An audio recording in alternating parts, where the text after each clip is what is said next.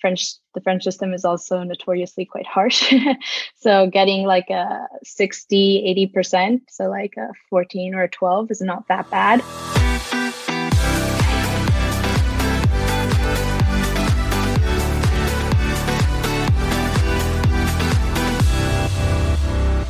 Hey, college kids, welcome back to my podcast, Who Cares About College? In today's episode, I'll be interviewing Margarita. So if you could introduce yourself. Hi, my name is Margarita. I'm Spanish Italian, but I grew up in New York City and I go to Brown University. I'm now a junior studying philosophy and political science. All right. So you kind of went into it already, but can you quickly share your race, as at least how you were applying your race, your gender, and your socioeconomic status? I guess low income, middle class, upper middle, high class. So I identify as female. I use she, her, hers pronouns. I'm Spanish Italian. So, but I grew up in New York City. So I think I applied. I'm white. But it is a little complicated in the United States because they do ask you if you're Hispanic or Latino, and they include Spanish in that. So I guess I applied as Hispanic parentheses Spanish, which is different from Hispanic parentheses Latin America. And then I think I'd qualify as either middle or upper middle class. So meaning I got like either very little or no financial aid. But that was still a big factor in how I chose colleges. We'll probably talk about that later. Yep. So you were telling me a little bit earlier, the school that you went to was a bit different. So can you at least describe to us the kind of school that you went to? And you said you didn't have exactly a GPA. So can you explain how they, I guess, arranged their curriculum in comparison to a normal high school? Yeah, I went to a French school in New York City, which means that I followed the French system. So I followed the exact same type of schooling as any other teenager in France would. So I had the baccalaureate instead of like AP and honors classes. And which means I was also graded a little bit different. It's out of 20 instead of out of 100. The French system is also notoriously quite harsh. So getting like a 60, 80%, so like a 14 or a 12 is not that bad. Whereas I know that like getting a 60% in the US is failing that class. So my high school was a little bit different, and all of those different factors had to be prorated or like translated or switched over when I did want to apply to American schools. And is there a reason why you or your family decided to put you into a French school in high school? Was it something you did throughout elementary and middle and you just continued it into? Yeah, I always went to a French school. I'm not French, but the French system is quite rigorous and also quite similar to the Spanish Italian one. And when I was a little kid, my parents didn't know if I'd stay in the United States my whole life or if we'd go back to Europe. So ever since elementary school, I was in a French school, and I just stayed there until I graduated. Okay. And as for the grading system, or like, I guess how they do the advanced placement courses, can you describe what was the name you gave for the advanced courses? So there aren't advanced courses actually in the French system. All of our courses, we basically have no freedom. Mm-hmm. Everyone has to take 4 years of math, 4 years of English, 4 years of French, 4 years of the second and third language, 4 years of science. There's no choice. And there aren't really, they do separate you sometimes. Like there is a more rigorous class and a less rigorous class for like math sometimes. But that's also not something we choose. We're just placed into it, and it doesn't even show up differently in our transcripts.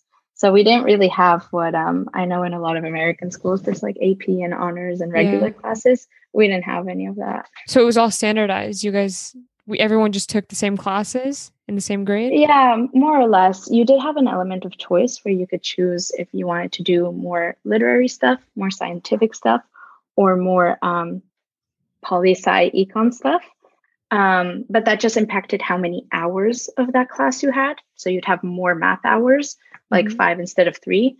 That didn't actually impact how it showed up on your transcript as honors or APs or whatever. Everything did look kind of standard. Okay. And when they switched it when you were applying to American schools, actually I have one more question. When you're going to a school like you, or like you did a French school that was like mirroring the French system, or just any other school like that, do you like, I don't know, do schools in France recognize your high school when they have like applicants? Is that like normal for people at your school to apply to schools in France? Yeah, I think maybe I want to say a third of my school stayed in the United States, but the others, either a substantial amount went to Canada because they also have a French American culture there. And then I say a third go back to France, or like Spain, Italy, Germany, UK is a big one as well. So like 70% of people went back to Europe, and then the rest stayed here in the US. Yeah. Okay, so let's go into your grades. You said the scaling was quite different at your school, but when they translated it to the, I guess, the American system, what did your GPA or your overall grade turn out to be? So when it was translated, my grades, which were numbers, so it was, like I said, it was graded out of 20, and your final grade would be like 14 or 16 or 15. If it was a 14 or above, you automatically had an A plus. So I ended up with straight A's or straight A pluses. But a lot of people in my school did. So a substantial amount of people in my school ended up with 4.0s because they kind of overcorrected the translation. The French system is so harsh that when you translate it, it almost becomes too lenient.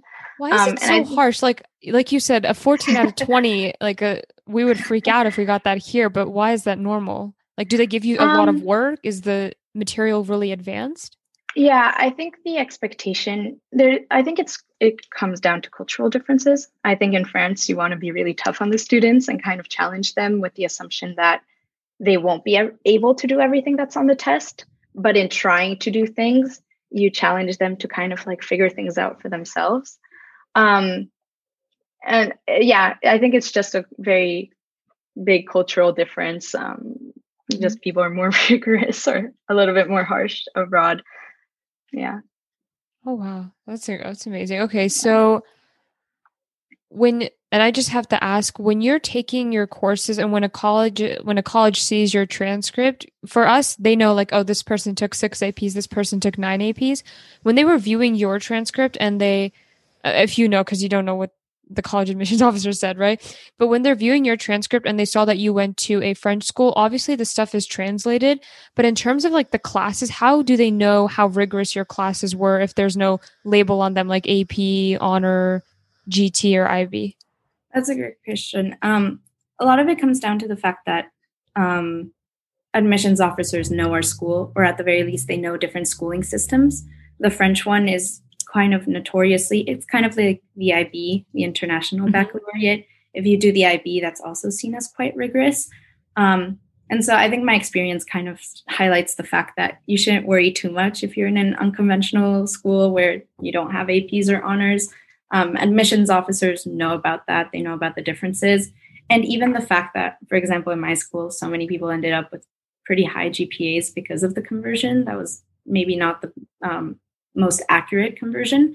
Again, admissions officers know about that, right? If you have a 3.5 from a really, really tough school where no one has a 4.0, they're going to not take that 3.5 and look at it negatively. They're going to think it's a positive. And vice versa, if everyone has a 4.0, like in my case, they're also going to underscore that element of your application a little bit. So I don't think people should worry too much about that. So basically college that you were applying to kind of knew of your school at least, and how the system went? Yeah, if not my school, definitely the French system.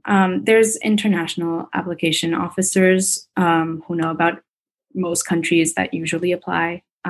Turkey, Lebanon, France, UK, at least the very common ones. So yeah, they knew either of my school or of the French system in general. Very interesting. And let's go into SAT, ACT. You did say you took one of those, did it? You said that, right? I took the SAT. Okay, so with the SAT, what kind of preparations did you do? When did you start your preparations? And then in the end, what was your super score? So I did not have a very conventional SAT experience either. My parents, being immigrants, did not know anything about the SAT and were just like, figure it out. So I just got a textbook and studied. I was on Khan Academy, and then I had this like practice book with some practice SATs. I never had like a tutor or anything. And I spent maybe like 1 month over the summer, just like really practicing at it. And then my school would host some in-person practice tests like every other month. But other than that, I just studied that 1 month in summer kind of rigorously and then took it. I got a 1550 and never took it again. On your first try, you got a 1550? Yeah.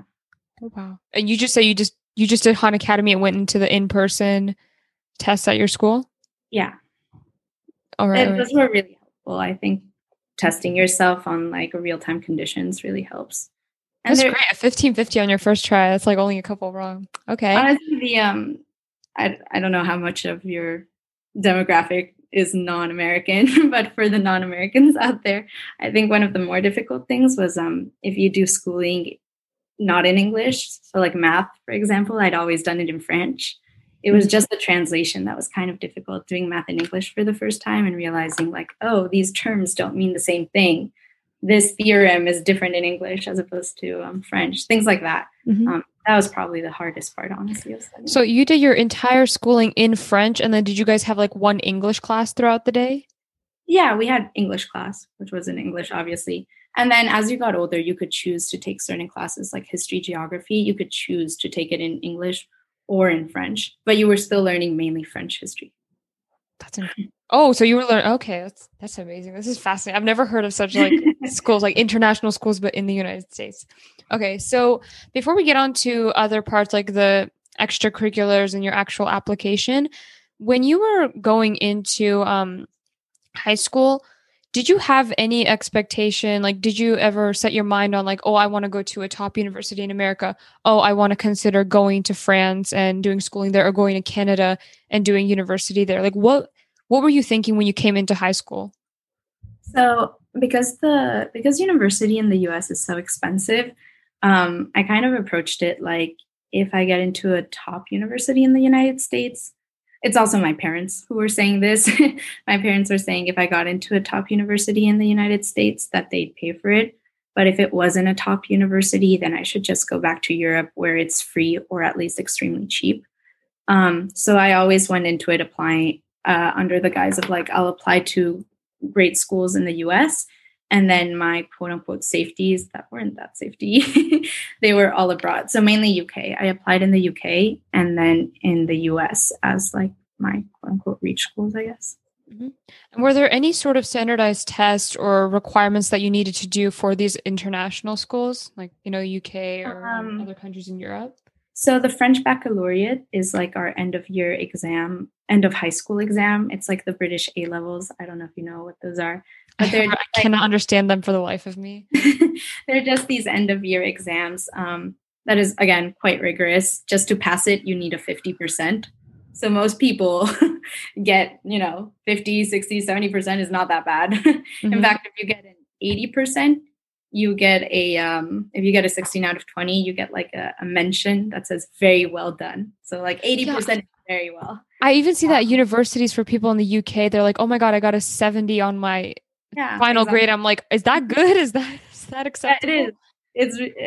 And so based on the way that it works in the UK, I think this might, I don't know if you guys know this, but this is very unconventional for a US school. So I think it might be kind of surprising. They use that final grade as a condition. So they'll say, we accept you on the condition that you get a 15 on your final baccalaureate. And so I have some friends who didn't reach that condition and couldn't end up going to the college that they wanted to. What do they make that condition based off of? How do they determine the number for you? So they know what your average is before. Like my average in high school was like 18 or 19 or whatever. And then they're like, based on that, your final baccalaureate grade should be 15 or 16 or 12, and then if you reach it, you get accepted. And if you don't, you can apply to two schools. You can accept two schools.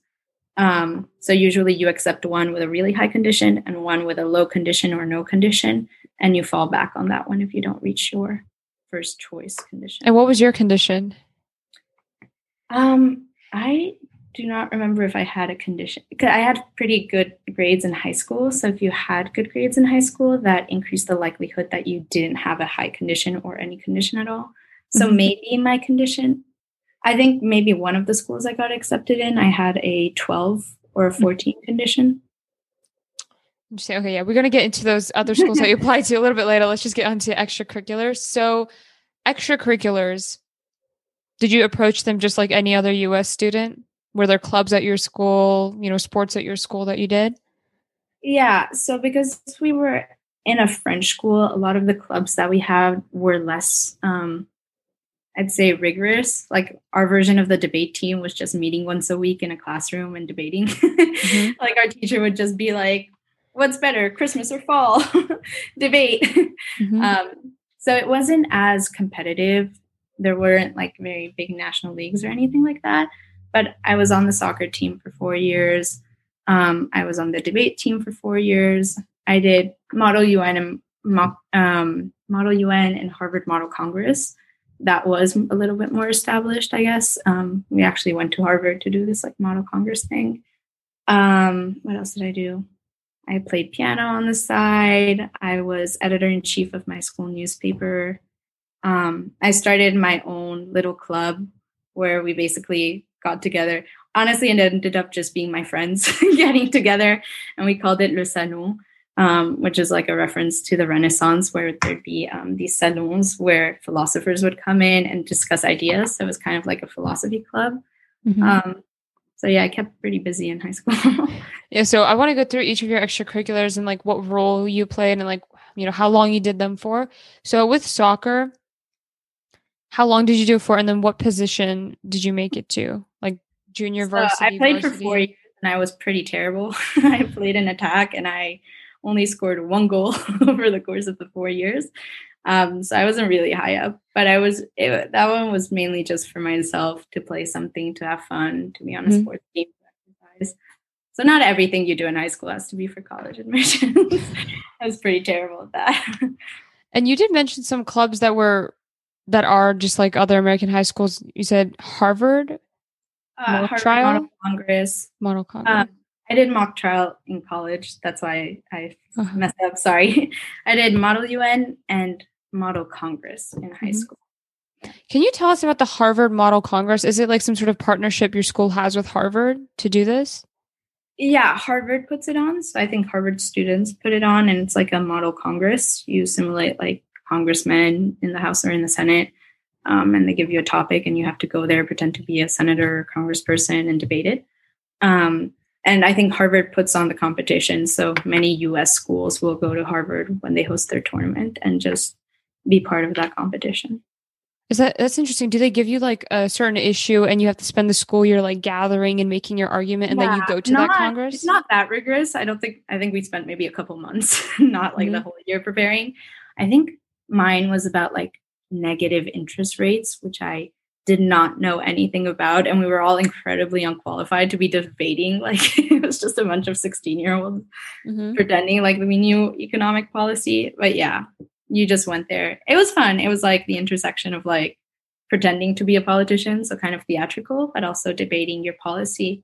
And it's also interesting because, for example, I got a Republican, which is not how I lean usually. So I had to get up there and be like super patriotic and a Republican and advocate for the viewpoints of the person I was representing, not necessarily myself. That's hard. So the exact opposite as you. Okay. Yeah. And with that Model Congress, was it like a competition or more like a fun thing? Like did certain schools win prizes or win first, second, third place? I think it is a competition. It was also fun. I got like an award. I don't know what it was, maybe like good congressman award. Basically it's per committee. There are usually like different committees. And there's a couple people who get awarded and I got one. I don't think it was a huge part of my application, but I got an award. Yeah. Okay. And next one too, I think you said Model UN. And I'm not part of Model UN, but I do have friends and they do have some competitions that they go to. Like they go to the nearest city to us and they actually like compete for a couple days, I think, in the year. So can you describe what you did with Model UN and what position did you hold in the club? Yeah, so kind of similar to Model Congress. I did Model UN my freshman year, and then I did Model Congress the next year. So I only did Model UN a year. Since I grew up in New York City, it was kind of nice because our Model UN was at the United Nations headquarters in New York. Oh, wow. And we went and we just, once again, we got a country and we had to research that country's position on a certain topic. I actually got the United States, and we had to advocate on behalf of the US on issues about privacy versus security, which was once again quite interesting because I do not agree with the US's policy on how much data they're collecting on us. But we had to go in there and be like, look, we're defenders of freedom. We need to defend everyone's privacy for the security of the world, obviously. So, you just go into the UN and you advocate for the position of the country you're assigned. Usually you don't get the US. Usually you get like Azerbaijan or something. You get a smaller country, but yeah. And so you said the United Nations headquarters, like the place that you're going to, do they look at all the schools that are going to be participating and then give each school a different one? Like, how do they decide which school you get? I mean, which country you get? I actually have no clue. I think because it was high school, it was our teachers who were organizing all the logistics. So I wasn't really involved in like which tournament we went to or not. I think it's just if you're in a school that's based in New York City, you probably do the Model Congress in that New York City headquarters. Since we're there, since we're right next to the UN, it's just 20 blocks down our school. Oh, wow. Okay, and what other extracurriculars did you mention? You mentioned that you started your own club, so can you describe the process of that? Yeah, it was pretty easy at my school because, once again, it was a French school, so they were just kind of like, yeah, do it yourself. So long as we said we wanted to do something, they let us. So my friend and I started this club where it was essentially like a debate club, but it was more about like first getting the facts. So like we do a little bit in the beginning, like 15 minutes of like a fact sheet. Like for the gun issue, we had like a fact sheet about gun statistics. We had a topic about gun violence in the United States. And so there was like a fact sheet with like different facts that was kind of balanced on both sides, like pro and con. And then we'd spent the next like 45 minutes discussing that. So it was a little bit kind of like debate, but it was less discussion. Advocacy. It wasn't like trying to win. Yeah, exactly. Yeah. So that was really fun. But again, that would just turn into our friends going and eating cookies and discussing things. It wasn't as impactful as other clubs, I guess. Oh, and I did student council. That was a really big thing that I did.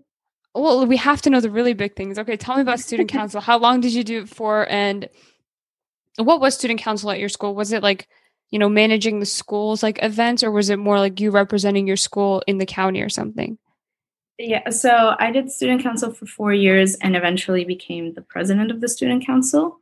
And then within the student council, there was like a very small group, like 3 or 5 people who also were on a board, kind of like a school board that included students. I was one of the 3 or 5 students.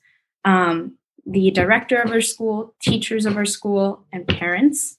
And those were the people who made policy decisions. By policy, I mean like academic calendar, academic policies, dress code, things like that. So I was part of student council and that other thing for all 4 years. So what did the members who were not part of the big committee that you were talking about, what did they do? What role did they play? If you were not one of those like 3-5 students? So we had a lot of things that we did. We established the policies that we wanted the other people in the smaller committee to advocate for. We had a budget, kind of small looking back on it, like $2,000 or $4,000, which sounds like a lot, but then it seems like a lot to a high schooler. It is. Then you get to university, and I think at Brown, the UCS, the Undergraduate Council of Students, has like a $3 million budget. So that really changes your perspective of things. Yeah. So we had a budget. We were like, let's replace the chairs. Honestly, the main thing we did was like advocate for our peers. So like, this academic calendar is really bad. We have no breaks and people are suffering. Or like, wow, the chairs in this lounge are really bad. Or, hey. So you guys were like the student perspective telling the directors and the parents. Yeah, exactly. Sorry if that was clear. Yeah, and I really like that. I think I do poli-sci now. I always wanted to get kind of in politics. And that was like a mini version of politicking for me, where I was there arguing with people or the president of the school or whatever. And I had fun. I would love to argue with some older adults too. All right. And just a quick question, I guess, about your school. So you say you went to a French school. Was it part of a county in New York, or was it just its own thing? It was a private school. So it's in New York City. It's on the Upper East Side, but it was a private school. So I don't know. Yeah. Oh, so there wasn't like a bigger county like administration that like directed the schools. Oh, it was just you and your school. No, exactly. We did follow the guidance of public schools. For example, snow days, we did whatever public schools did, but like calendars, policies, whatever, it was up to our school to independently impose. Oh, wow. Okay. That's very interesting. Your school sounds really, really because I've never interviewed someone from such a school. Yeah. Okay. So, and just to make it clear, in your school, like I don't know in American schools, I mean, I'm in American school and they stress academics and extracurriculars like pretty equally, at least at my school. For you, was it kind of like the academics were hardcore and rigorous and the extracurriculars they were more laid back on? Yeah, a little bit. I think that's what it would be if you were actually in France. If you were actually in France, you end school at 6 p.m., you go home and you sleep, or like you do work and then you go to sleep. There isn't really that big focus. Since we were in New York City, there were more extracurricular offerings, but it was super common for people. They're like last 2 years of high school quitting something like the soccer team because they wanted to focus on their baccalaureate. That like focus on extracurriculars is really American. And I think unless you wanted to go to a US college or unless you were like really passionate about it, most people didn't do as many extracurriculars as many other American students. Like I was editor-in-chief of this newspaper and I was on the student council and I did a lot of extracurriculars, but that was definitely not the norm. Most people did a couple of things and then went home. Were your parents ever confused? Like, what are these extracurriculars that you're doing? You should just be focusing on school. My mom's very, very chill. So she was just kind of like, so long as you have your good grades and so long as you're happy, do whatever you want. Yeah. Also, this is unrelated, but I had like little jobs that I do. Like I was a tutor and I was a babysitter. And I know that those aren't like the most integral part to college applications, but I think that those jobs did teach me a lot about like maturity, responsibility, just harnessed a lot of skills that are really useful. And so even things like that you can mention in your application, and especially if you're come from a very different background, like lower socioeconomic status, definitely highlight those because they're still valuable. And if you're putting a lot of time into that to make money, that's also incredibly valid. And you should still, like, just because it's not an extracurricular in the conventional sense doesn't mean that you didn't get a lot of great skills that will be highly, perceived super highly by the admissions office. Okay. And one more extracurricular that you talked about that seemed like kind of big was editor-in-chief. Again, as we've been doing, can you describe, when you started, how you climbed yourself up to that role, and what were your responsibilities as editor-in-chief? So I started by writing an article that was about sexism in my school. So I started off with a bang and just continued on with a bang. Whenever I get annoyed, I just write something. Like they changed the branding of my school, and I thought that it was super disingenuous and kind of like a cash grab. So I wrote an article about it, and since I was editor-in-chief, I put myself on the front page. So I definitely angered the administration. I had I also wrote an article about why kids should skip school, because I thought that people were so obsessed with their academics that they shouldn't be afraid to sometimes skip school and do others. I skipped a couple of days of school to go work on a midterm campaigns when the midterms happened in 2018. And so I had to skip school a couple of times to work on that campaign in Staten Island. And a lot of people were really judgmental about that because they're like, how could you sacrifice your academics to like, and so I wrote this article basically being like, there are other learning and educational experiences that are not within the classroom, and you shouldn't be so afraid of like missing one day of school. You have such an American mindset. because from what you're describing, I got like academics trouble with the administration though. Yeah, you sound like you called them out. Okay. How did you not lose your position? I didn't lose my position, but they tried to like stop me from printing it. And so I had to go to I had a talk with the director of our school. And then he read the article and it was kind of nuanced. Like I added a paragraph. They made me add a paragraph that was like, but also if you party on the weekends, then that's not a valid excuse to skip school, which was like so pedantic and unnecessary, but whatever. So I started off my Links is the name of the newspaper career by like, whenever I get annoyed, I just write for the newspaper. And eventually I don't know when, I think probably when I was a freshman, I became one of the editors-in-chief and I stayed until my senior year. And I just had to like read every article and edit them. And it was just articles more related to your school, like policies that your school released and such? No, there were students who wrote about anything. Wow. Students who wrote like, oh, there was a volcano eruption, or, oh, this math book is really interesting. Or then mine that are like, oh, controversial. I studied abroad in Paris. That too. But like, this experience was really cool. This is why you should do it.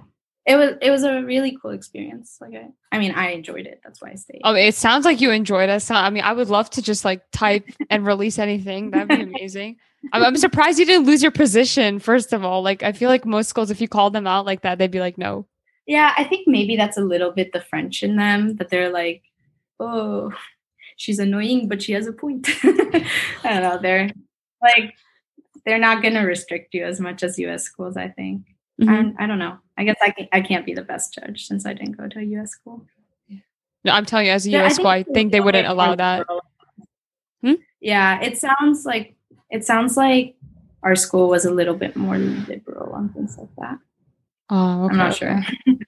Okay, so let's go on to, I guess, the actual because we've gone through a few of your extracurriculars. Unless you want to elaborate on any more extracurriculars. No. Okay, so let's move on to the application portion. So you said you were considering some international schools in Europe. So let's first get that like out of the way and the application for that, and then we can get on to the U.S.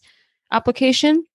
So can you describe the UK application? It's really straightforward. It's something called the UCAS, and you're bound to 5 schools. So you have to choose 5 schools to apply to, and you write one essay for all 5 of those schools. About what? Basically, you have to apply for a particular subject. So in my case, I applied for, I think, PPE, politics, philosophy, economics. And so you write one essay that is not at all like the US essay. It's really academic, and it's like, look how smart I am. I got these test scores. I read these books. I did these clubs that will help me be the best politician, or these clubs that will make me the best scientist. And that's it, right? It's like, I read these books. So you're literally just putting your achievements on a paper? Yeah. It's not like personal statement like they do in US Not schools? at all. Yeah, not at all. Wow. And so it's one page. It's like, look at all the things I've done. This is why I'm so smart. This is why I'm so well read. And this is why I will be the best blank. Is it even an essay, or is it more of a resume? Like, are you actually writing a paragraph? Yeah, it's an essay. And that gets sent to all 5 schools, and then they get back to you. Like, it's really, really straightforward. And then there's the US application. That's obviously like so long. And yeah. Wait, did you apply to any French schools? No, I just applied to the UK ones and to the American ones. And which UK schools did you apply to? I don't even remember at this point. I know I applied to Oxford. I applied to, I think, UCL, University College London, LSE, the London School of Economics, Manchester University, and then another one, I can't remember. Mm-hmm. There's 5, so I think I just filled up the 5 boxes. And when you say you're bound to these 5 schools, if a student doesn't get into any of those schools, do they wait till like next year? Yeah, I guess. I don't think that's super common. Mm-hmm. The acceptance rates because everyone's bound to 5 schools, that makes all acceptance rates higher, if that makes sense. Like, you won't get as many applicants, so proportionally there's more acceptances. Okay. So I don't think it's it also forces students to be a little bit more realistic and be like, look, I probably won't get into, if I apply to all 5 that are super competitive. In fact, you're not allowed to apply to Oxford and Cambridge. You have to do one of the 2. So they make it so that all universities are less competitive, but also you can't apply to as many. Okay. So of the schools that you applied to in the UK, which ones did you get accepted or rejected from? And if there's like a wait list, then mention that too. I also do not remember. I know that I got into Manchester, and that was like my big one, that it's like, okay, I got Manchester, now I can apply to the US schools, and if that doesn't work out, I'll just go to Manchester. I think I got into either UCL or LSE. I think it was like a conditional thing, but I think I got acceptance offers. I think I also applied wrong to one of those 2. Like I applied for one program, but my essay was about, like I applied to a law program, even though my essay was about politics. So I got disqualified just based off of that, which was just, no one told me I couldn't do that. My college counselor should have told me, but he didn't, so whatever. And then I didn't get into Oxford. But again, I think we were just really unprepared in my school. Like there was this test and everything that we had no clue about. And we just got to school and our school was like, oh, wait, you have to take this test. So all of us had to take one unprepared. So yeah, we didn't have the best college advising, in my opinion. But yeah, so I didn't get into Oxford, but I still got a couple other offers that ended up not being super memorable, obviously. Well, and just for comparisons, because I mean, people listening to this podcast, they're mostly American, so they know how the American school system works and how expensive the colleges can get. Like private schools, I mean, you're paying the sticker price is like 70,000 something, right? But in comparison, can you just tell us what these UK schools would cost for an international student like you? So I'm not entirely sure, just because I never actually. Again, my circumstances are a little bit different. Since I'm an EU citizen, I think I wouldn't pay as much as an American citizen. Okay.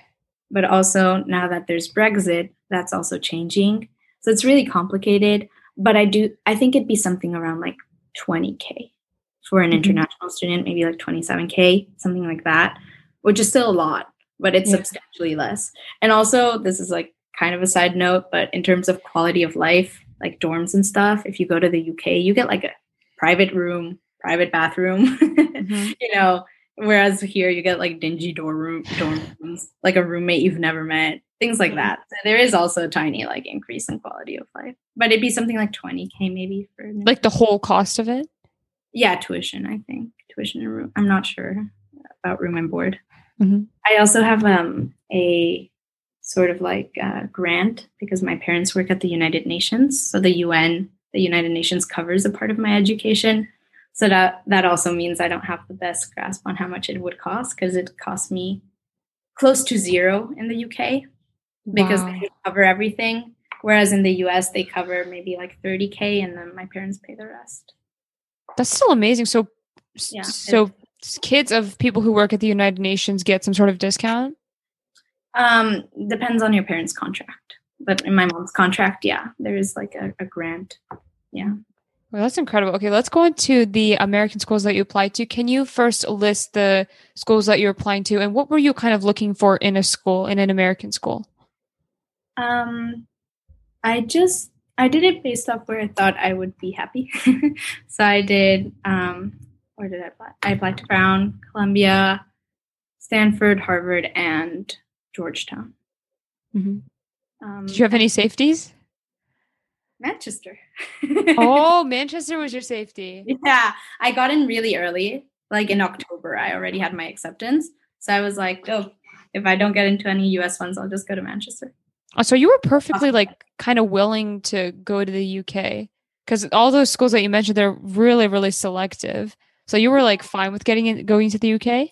I also was very, I don't know if logical is, I think people think I'm crazy, but I think I'm kind of reasonable. I calculated the chances that I got denied by all 5 of those schools. So like if you take their rejection rate, if you take the rejection rate, so if there's a 5% acceptance rate, the rejection rate is like 95.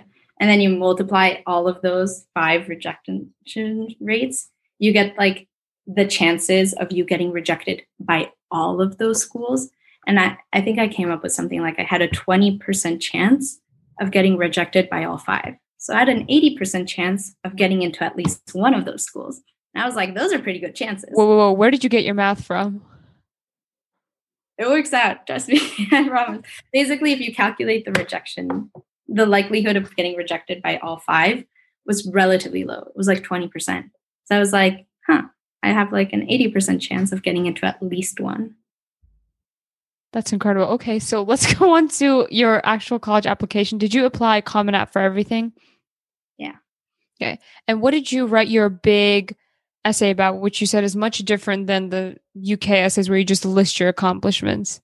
Yeah, I wrote it about being multilingual. So I speak English and French and Spanish and Italian. And I wrote it about how like in every language, I have a tiny bit of an accent, or I get some words wrong, or I change a couple things. And so I never fit in any culture, but how that also by not fitting in, I get to experience so much of the world, yada, yada. Something like I was able to embrace my voice, even though as a kid, I got made fun of it. But you went to a French school, didn't you? Yeah, I wasn't French. So I had a really thick Spanish accent when I was little, and I couldn't speak French the first years. Yeah. I wouldn't even say my name because my name is Margarita, which in Spanish is Margarita, and in French is and I couldn't make that sound. So people would ask me what my name was, and I'd just shut up, which made me look really stupid, but I just didn't want to say it. Do you speak French, Spanish, Italian, and English? Yeah. So that was like my big essay thing. Oh, wow. Okay. So your parents are completely different, and you grew up learning both Spanish and Italian? Yeah, Spanish with my mom, Italian with my dad. Wow, okay. Are the languages very similar? Because I'm learning Spanish right now. They're pretty similar. You'll probably be able to understand the other if you speak one of them or if you've studied them. Okay. So now let's get on to, I guess we can say last thing is recommendation letters before we find out which schools you got accepted into. So recommendation letters, I don't know, how did your school handle them? Who did you get them from? Did you have like a guidance counselor that gave everyone a recommendation letter? I just asked 2 of my teachers. One of them was actually a French teacher, and that letter was written in French and had to get translated professionally. So I just asked 2 of the teachers that I like. I didn't put a ton of thought into it. I just was like, oh, I like these 2 teachers the best. Let me ask them. Yeah, I didn't put a ton of thought into it other than choosing the ones I really liked and cared for. So those are the people you should ask, the ones who actually care for you and want to see you succeed. Okay, so which of the 5, you said 5 schools that you applied to, which ones did you get accepted, deferred, and rejected from? So I got into Brown and Georgetown. I got waitlisted at Columbia, and then I applied early to Stanford, was deferred and then rejected, and then I got rejected from Harvard. So 2.5 out of 5. And how did you choose between the schools that you got accepted into in America? How did you make your decision on which one you went to? So I didn't want to stay in New York, so I didn't really care about Columbia. I don't think I accepted my spot on the wait list. I didn't even accept it. And then I was picking between Georgetown and Brown. And there's a couple of reasons why I chose Brown. One of them was honestly the money. Brown was $10,000 less expensive. Per year? Per year. Yeah. Another one was I saw like this list. I went to the admit students weekends and I saw this list, and Brown topped the list of like the happiest students in the world in the United States. And then I went to Georgetown, and there was a lot of talk about how there's a lot of stress culture and like lack of sleep, etc. And I was like, well, what would I rather be, overworked or happy? And I was like, I want to be happy, so let me go to Brown. And also I had the thought process. I got into the School of Foreign Service at Georgetown, and I kind of had a little moment where I was like, I'm probably going to do politics and live in DC at some other point in my life. I don't need to spend my college years here. Let me go somewhere different, like a nice campus, kind of in the middle of nowhere. Like now's the time to do something different. And so, yeah, I just liked Brown. I thought people were nice, and they're really nice, happy, talkative. you can feel happy when you're around campus. Mm-hmm. So I chose, and it's also less expensive. Oh, and also a really big thing, I looked at the Georgetown dorms, and they were really bad. Like Really? there's this account that is called Georgetown Trash. I don't know what it is anymore. Something like that. And it's just pictures of like floods, garbage overspills, bugs, like terrible, terrible. And I was like, I cannot to live in a place where, like, if you look it up, there's even articles from Georgetown's like newspaper that's like mold, collapsing ceilings. It was just so bad that I was like, I can't live in these environments.